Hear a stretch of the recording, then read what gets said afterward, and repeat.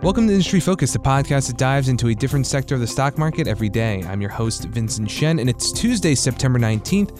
We're a bit late to the party since schools across the country have already been in session for a few weeks, if not longer at this point. But this is going to be our back to school special. And joining me for this class via Skype, please welcome back SeniorFool.com contributor Asit Sharma. Hey Asit, great to have you on the show. Great to be back as always, Vince. And listeners, you know who you are. For some of you, this is not late to the party at all. You're like me, used to trip into class 5 minutes late. You're right on time today. There you go. So in previous years on Industry Focus, we've approached the back to school theme as an opportunity to kind of review fundamental investing or financial topics. So last year, Asit, you and I actually talked about return on invested capital. We had some real world examples of how companies applied or used that metric. But this time around, we're actually going to look at companies in the education industry as potential investments. So some of you may have read or heard about the hits taken by for-profit universities with enrollment at these schools declining rapidly over the past few years, and a few big names actually declaring bankruptcy as well. Instead, we're going to focus, though, on companies that are working somewhat behind the scenes as technology becomes a big part of education, it becomes a big part of how students experience the classroom, and as online programs become more popular. So, Asit, the first company we'll cover is Chegg, that's C-H-E-G-G, and ticker CHGG. And this is one that you brought to my attention, and they offer a ton of different services to students. Can you give us a quick overview of the company? Sure.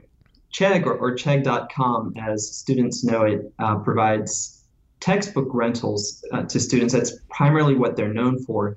And books were expensive when I was in school years and years ago. They've only gotten more expensive. Yep. So with the tools that we have today, a student can go online and go to Campus Books or Amazon textbook rentals and rent a book that may be 60% discount, 70% discount, or 90% discount to that list cost of the book, and return it at the end of the semester. So this is what Chegg primarily has provided to students. And in the past, it used to buy its own textbooks, operate them on an inventory basis, rent them out, make money that way. But in 2015, the company actually signed an agreement with Ingram Content, which is a huge book seller. And it basically now has that company fulfill its rentals and just takes a commission of about 20% on each textbook that it rents. So it's a more capital-light model, which is more profitable. What the company's done in the meantime is to turn its attention to services. It bills itself as a student-first platform. That means from the time you're in high school, it helps you select colleges. It helps you with standardized test prep. When you get into college, it's got neat services such as this answer module in which you can pose a question to one of 35,000 experts, and they will provide an answer, and that becomes part of a great content system that other students later can review.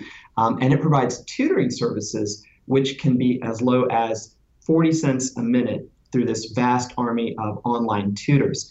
So the company is trying to position itself as a student's best friend in getting through not just high school, but college and then graduate school. And it's a massive market. There's a lot of market opportunity here for a company like this.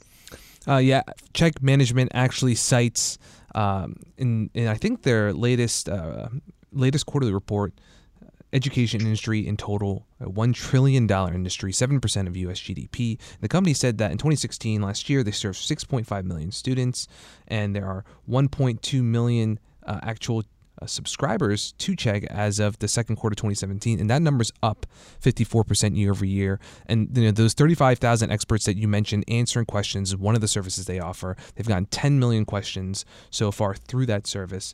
But the big thing to remember for this business is the transition from the textbook rentals, now that it's taking that 20% commission, and now Chegg considers itself a fully digital company.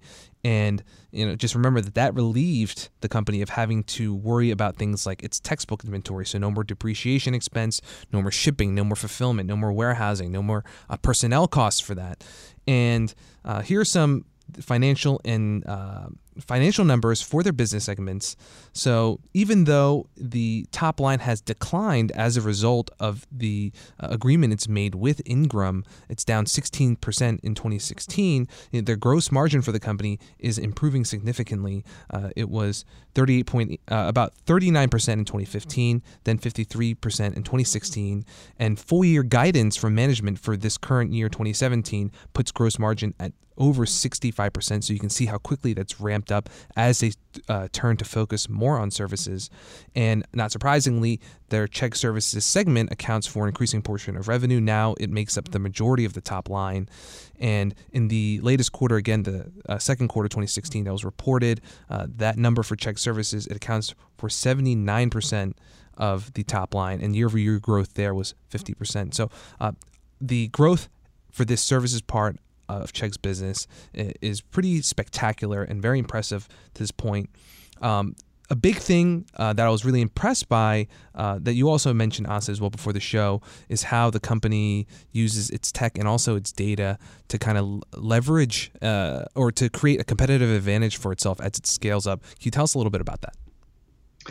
Yes. So traditional education is delivered by a huge infrastructure. If you visualize in your mind a university, it's got dormitories, classrooms, salaries of deans to pay, benefits to all the faculty. It's a really low-margin business, even if you're a non-for-profit traditional college. And what Chegg is doing is, I call it the TripAdvisor model. Some of our listeners are familiar with TripAdvisor, and their service as a sort of a reseller of travel through online portals is supplemented by this knowledge base that's there. TripAdvisor reviews are a content well that subscribers can access, and non-subscribers, people who don't subscribe to other TripAdvisor services, can get hooked into by reading reviews of travel destinations.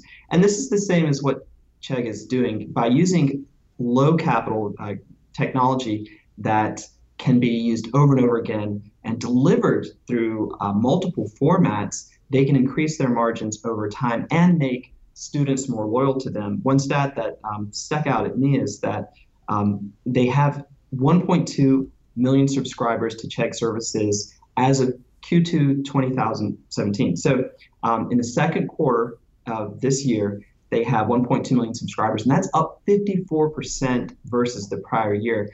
And what that tells me is this light model, which is providing services digitally, it is very sticky, that a student who's used the experts to get a question answered, or maybe spent an hour with a tutor, or even use their writing services, which take a paper and format it in an MLA format or one of the scientific formats for notation. Once you've used these services, you're much more likely to use this and pay for a subscription in the future. And so through a subscription model for many of these services, they have a recurring revenue base that's building.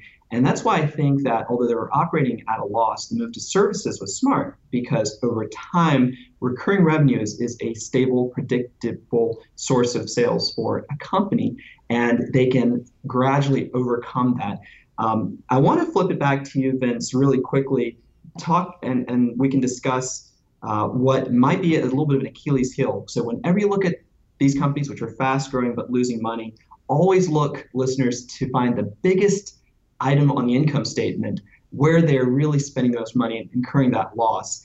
Oftentimes it's compensation expense that's tied to stock. I usually ignore that for a while, and I want to see what real life expenditure is going on. For this company, it's technology and development. So in the first half of 2017, roughly a third of total revenue, or $39 million, was devoted to technology and development. So that shows you both the opportunity and the hurdle for Chegg. It's got to constantly invest to grow its subscriber base and provide these value-added services to students. What are your thoughts on that, Vince?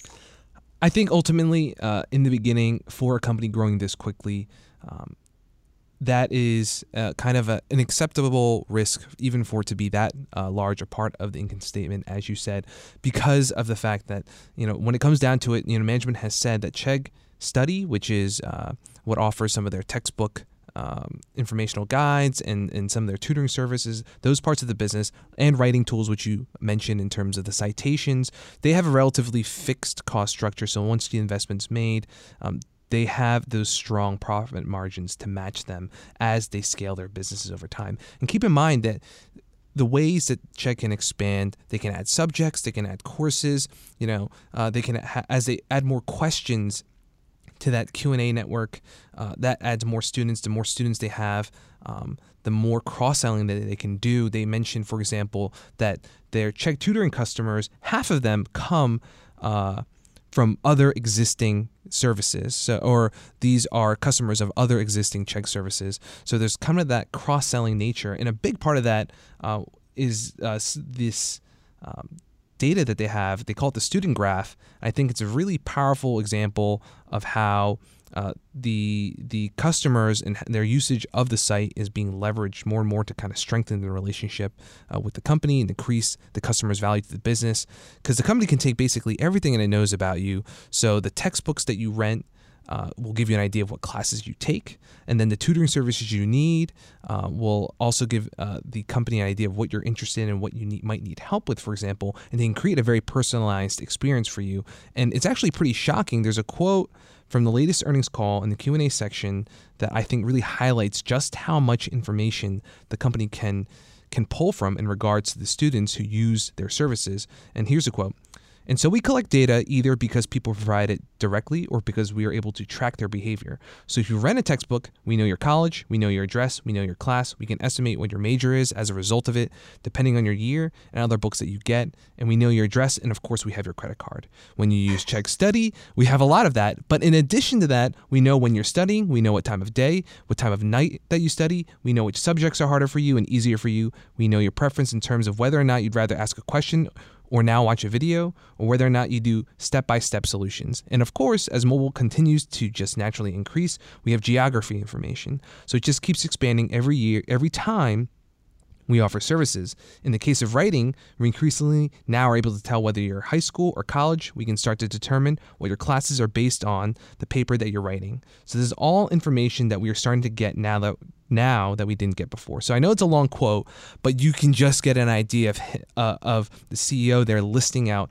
all the information they're able to pull from to kind of target their services to the students and exactly for the classes they might need, for their major, for their class level, whatever it may be. And I think that's very powerful as they kind of invest in the technology behind that.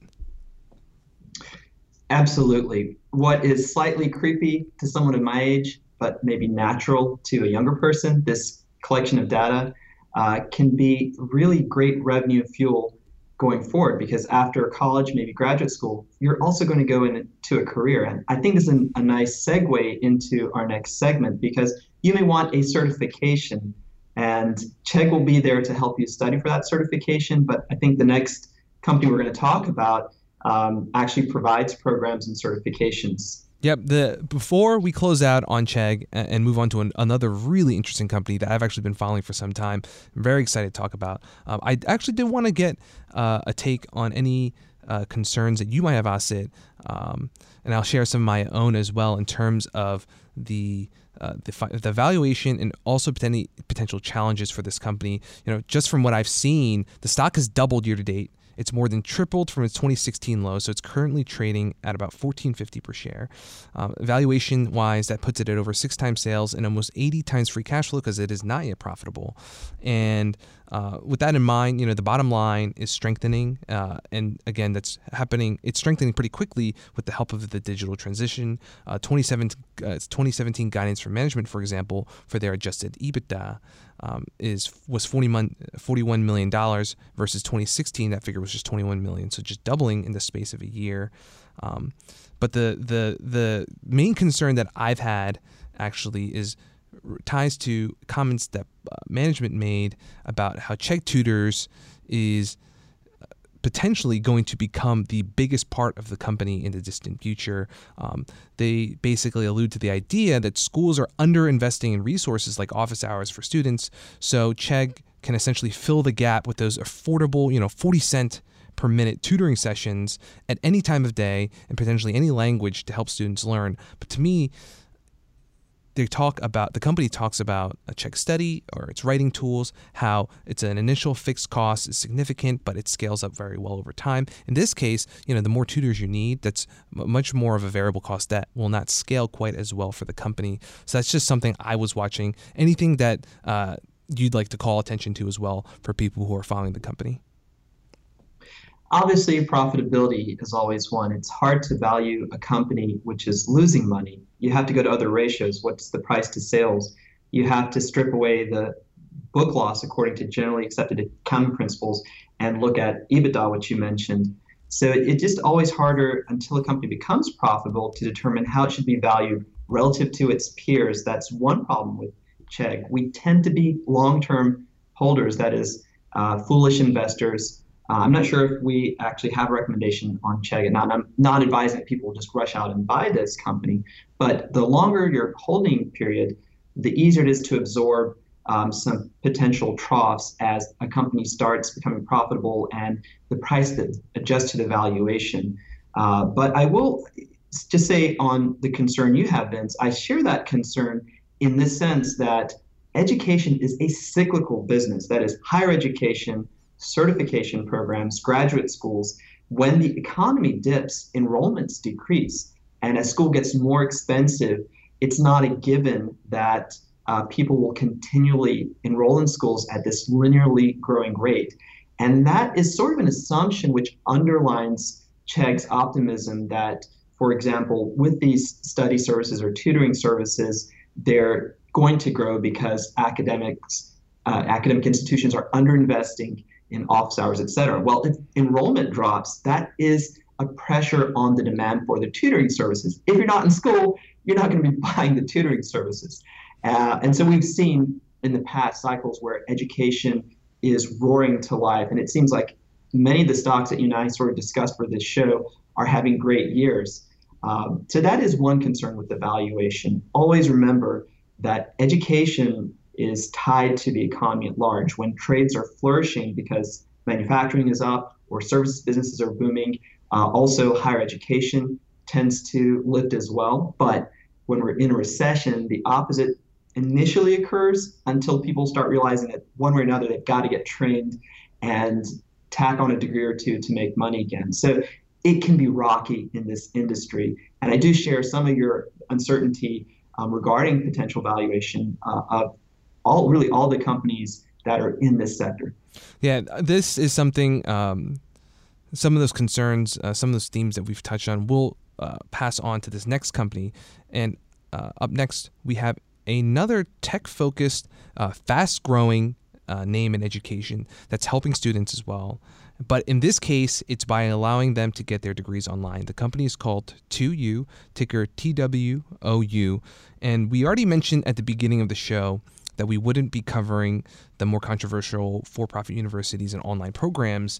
So even though we're connected online constantly, think through our smartphones, through social media, and a lot of other platforms out there, online education still kind of has to grapple with more negative connotations. But I think that is also what makes 2U really unique, because this company is partnered with over 20 schools, and its roster includes some very prestigious names like Georgetown, New York University, Harvard, and Yale. So 2U maintains a focus on very specific graduate programs like business or nursing. And the hope is to attract students who basically want to further their education and their career opportunities without uprooting their entire lives. So they'll have a preference for an online program. And the programs that the company offers, or through these schools, are a mix of pre-recorded content and live classes, and where students can see each other. They can still give presentations, ask questions, and participate as they would in a traditional classroom experience. They're trying to recreate that online. And the company's motto is no back row. Class sizes are very reasonable at the average 12 students, and in the end, students will earn the same degree as their counterparts who actually attend the school in person. And the students, through 2U's partner programs, they generally pay the same tuition as well. So Oz, I'll turn it over to you again. What parts of this business really stand out to you? First of all, 2U, and listeners, if you're looking this up, so Vince gave you the symbol. If you're looking it up online, it's the number two and the letter U. If there's anybody today from the marketing department of 2U who just happens to be listening, we feel your pain because I believe there is a song that is featuring Justin Bieber, which has now taken the top of the Google results. If you try to Google this, you're going to get Justin Bieber video, and you have to scroll down. Use that scroll button to find it. But Yes. it's worth looking up. I noticed that as well. So most recently, the most recent quarter, revenue for 2U is up 32% to $65 million. That leaps out at you. This is a fast-growing company. How it's been able to do this is the partnerships that Vince mentioned. It has a very strong pipeline. The company tends to look 1 to 2 years ahead to offer new programs. And what I mean by a program is an online offering with a reputable school, which is an extension of their existing curriculum or a brand new program. A really prominent example that the company just announced is a new certification through the Harvard Business School. It's called the Harvard Business Analytics Program. So in many cases, 2U is partnering up, suggesting a totally new program or persuading a university to take an existing program, tweak it, and offer this online version. And it's a much more sophisticated approach than we've seen the universities themselves be able to put out. It is more geared towards profit making. Some of you may have taken MOOCs, which are massive online open courses. I hope I got the sequence of that right. So universities have proven to be very interested in the online learning model. They participated in the MOOCs in the past few years to sort of build a familiarity with offering distance education. But 2U takes it quite a few steps further. The first advantage they have is that, as Vince mentioned to me when we were chatting about the show, he said it's really a technology company more than anything else. And you can see that in their CMS. That means content management system. It's the combination of real-time synchronous learning with educational pieces that are there that you can link to and get more in depth on a subject. So some of you who have taken online courses may have encountered the Blackboard system, which was a pioneer for many years. This is Blackboard on steroids, really. But beyond that, for a university to offer a degree program like this online, there has to be something in it for the university that helps them make money off their model. And what distinguishes 2U is that its back end is second to none. So the company offers a host of analytics to colleges that help them acquire new students. It helps them churn statistics on what's working and what's not, provides back office functions, and all this is offered as software as a service. So it's cloud-based. It's very easy to utilize. It's another revenue stream for the company. So what I see in 2U versus other entities which have tried to provide distance education, online education, is a really technology-based approach which pays dividend for both the students and the colleges. It puts analytical tools in the colleges' hands, which they didn't have before and really don't have the wherewithal to develop on their own. Yep, I think it's important to note as well in terms of the way to kind of approach these universities, some of these very prestigious ones, and kind of sell them on the idea of partnering on an online program, which again, some of these still are kind of grappling with negative connotations. They will 2U will, for example, invest upfront about $5 to $10 million in each partner university, kind of getting them set up and ready to onboard students and begin with the program online. And the reason why the company is willing to do that is because the contracts that they sign with universities tend to be quite long, with contractual terms of about 10 to 15 years. And then beyond that, there's tuition sharing between the company and the university, with the company usually taking about 50 or 60% of the tuition. And in the end, the company and the university, again, also have pretty aligned interests, which is to attract new students, but also keep students enrolled in the 2U affiliated programs and for them to do well. And on the other side of that, too, you will also handle a lot of the recruitment and marketing for these programs, where it provides that technological infrastructure and support that you mentioned, Asit. And so through the end of 2016, for example, 83% of students who have entered relevant programs here with 2U and these universities, they either graduated or remain enrolled. So it's a pretty strong number there. And something else I wanted to touch on as we wrap up here is this is another company, we talked about it with Chegg, this is another company that relies heavily on data, and 2U has developed what they call a proprietary algorithm that allows them to identify the universities and programs that they think are going to be the most successful as part of kind of the 2U umbrella or portfolio. And they look at things like the existing market for a degree, student demographics.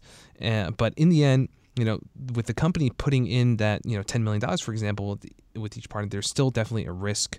The payback period is typically 4 to 5 years. And on the bright side, the majority of the company's earliest university partners have already chosen to renew. So they've seen the success that 2U has helped them to generate with these online programs. They want to continue.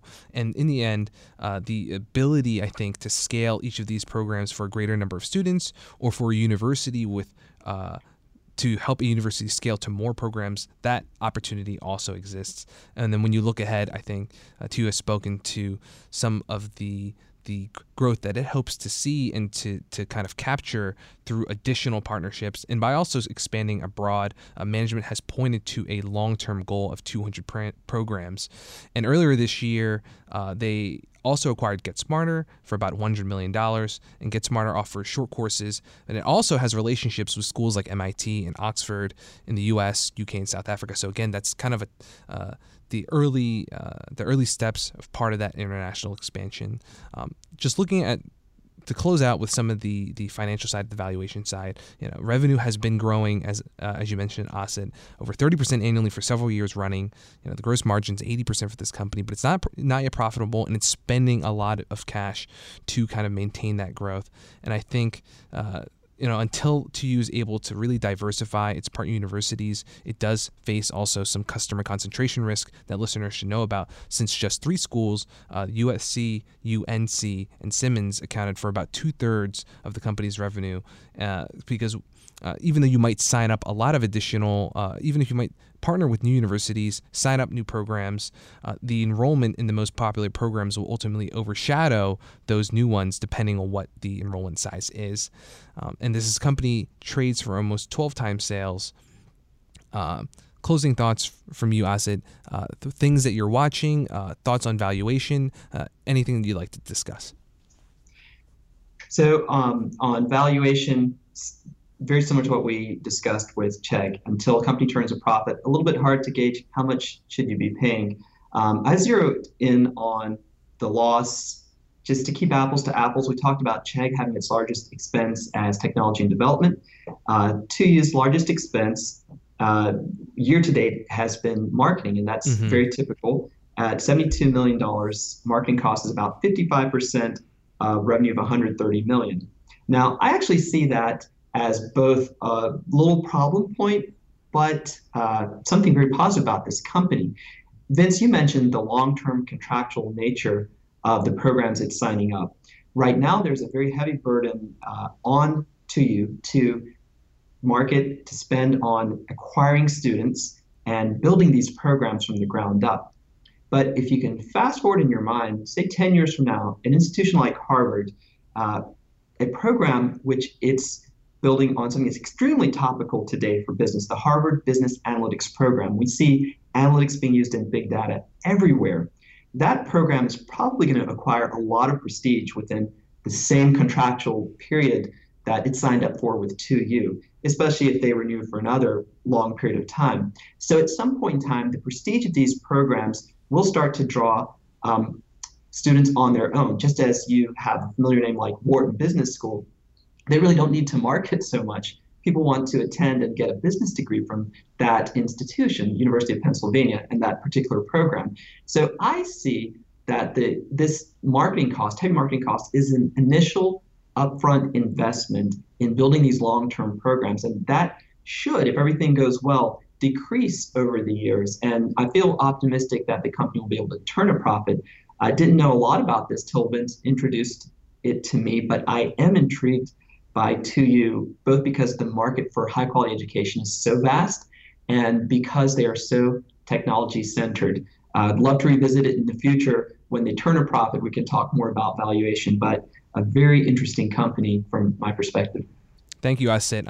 The last thing that I want to mention is the CEO, Chip Paucek. He offered an analogy that online education is like online dating, in that it started with a very negative stigma, but over time, you look at the popularity of Tinder, OkCupid, Match, dozens of other services, that stigma has kind of fallen away. And I think the 2U really is in a very unique position right now as kind of the leading company that offers what it does with its software as a service. It's taking 50% or more of tuition in schools, ultimately can see as they see the popularity of these programs grow, the prestige of the programs grow, they can partner with a 2U, for example, and kind of not have to make that large initial investment that they would have to do if they wanted to launch something like this in-house. And we've seen schools in the past, attempt things like this, and it hasn't been quite as polished or hasn't been as strong of an offering. But right now, 2U, kind of this gold standard for online education. I think right now, with it only being focused on graduate programs, if the opportunity expands to undergraduate and other parts of kind of like the educational cycle, I think it's in a very advantageous position to do well. But otherwise, I think that is all the time that we have today.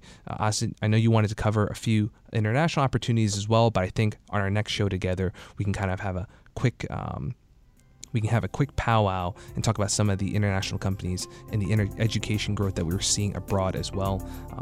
But thanks again for joining me on the show. Thank you for the first time in many moons. I feel like cracking a book after this episode. Absolutely. So people in the program may own companies discussed in the show, and the Motley Fool may have formal recommendations for or against any stocks mentioned. So don't buy or sell anything based solely on what you heard in the program. Thank you, fools, for listening. Have a great week.